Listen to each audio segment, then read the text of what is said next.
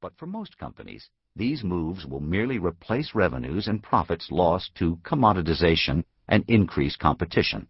They won't represent a platform for driving significant, sustained new growth. This is true for a variety of reasons.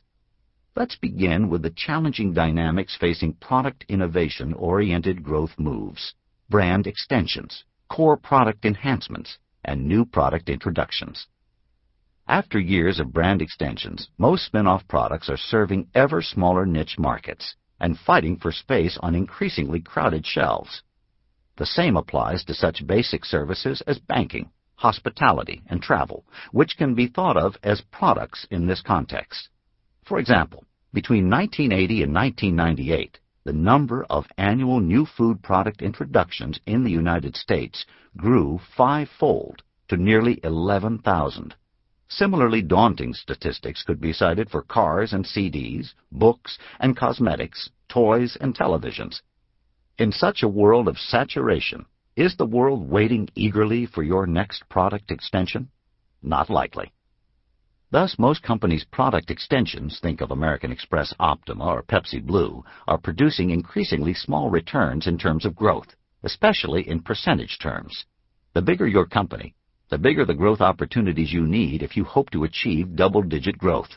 But while many of the billion-dollar companies of 15 years ago had robust product extension pipelines, the same pipelines are producing only a trickle of growth for today's $10 billion companies. The disproportion is growing increasingly painful. Product enhancement is another largely depleted avenue for new profit growth. In most industries, truly differentiating new product breakthroughs are becoming increasingly rare. As a result, product competition in one industry after another is reduced to back-and-forth jockeying, as first one competitor and then another introduces a product with slightly better performance. Think of Nintendo and Sony, Intel and AMD, Boeing and Airbus, Avis and Hertz. The advantages gained in this tit-for-tat combat are invariably slender and fleeting. And because meaningful product breakthroughs have become rare, customers are extending their product replacement cycles. If the newest car, copier, or computer is only marginally better than last year's model, customers can wait longer to replace it. Sales growth thus shrinks further. Even new product innovation is a largely depleted avenue for consistent profit growth. Of course, there will always be new technologies and new products, and some of these will provide genuine growth opportunities. But the intensity of today's product competition means that most product-driven growth is likely to be increasingly low-margin and short-lived.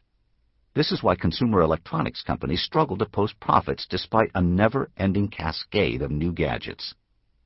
In high-tech industries, the vast majority of companies and initiatives founded on breakthrough technologies fail to get off the ground. Think of Next Computer, Apple's Newton, or Sprint's Ion communications platform.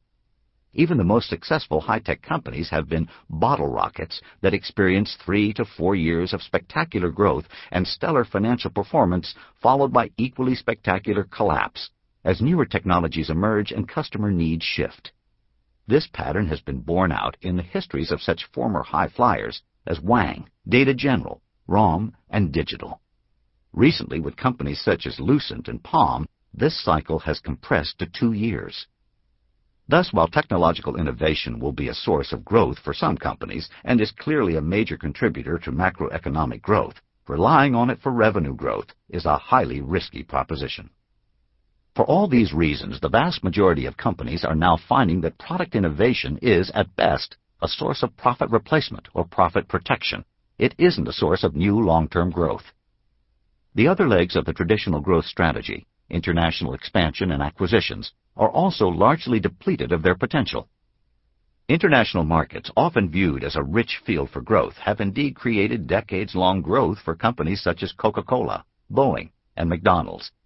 Increasingly, however, international markets hold declining opportunities for significant new growth.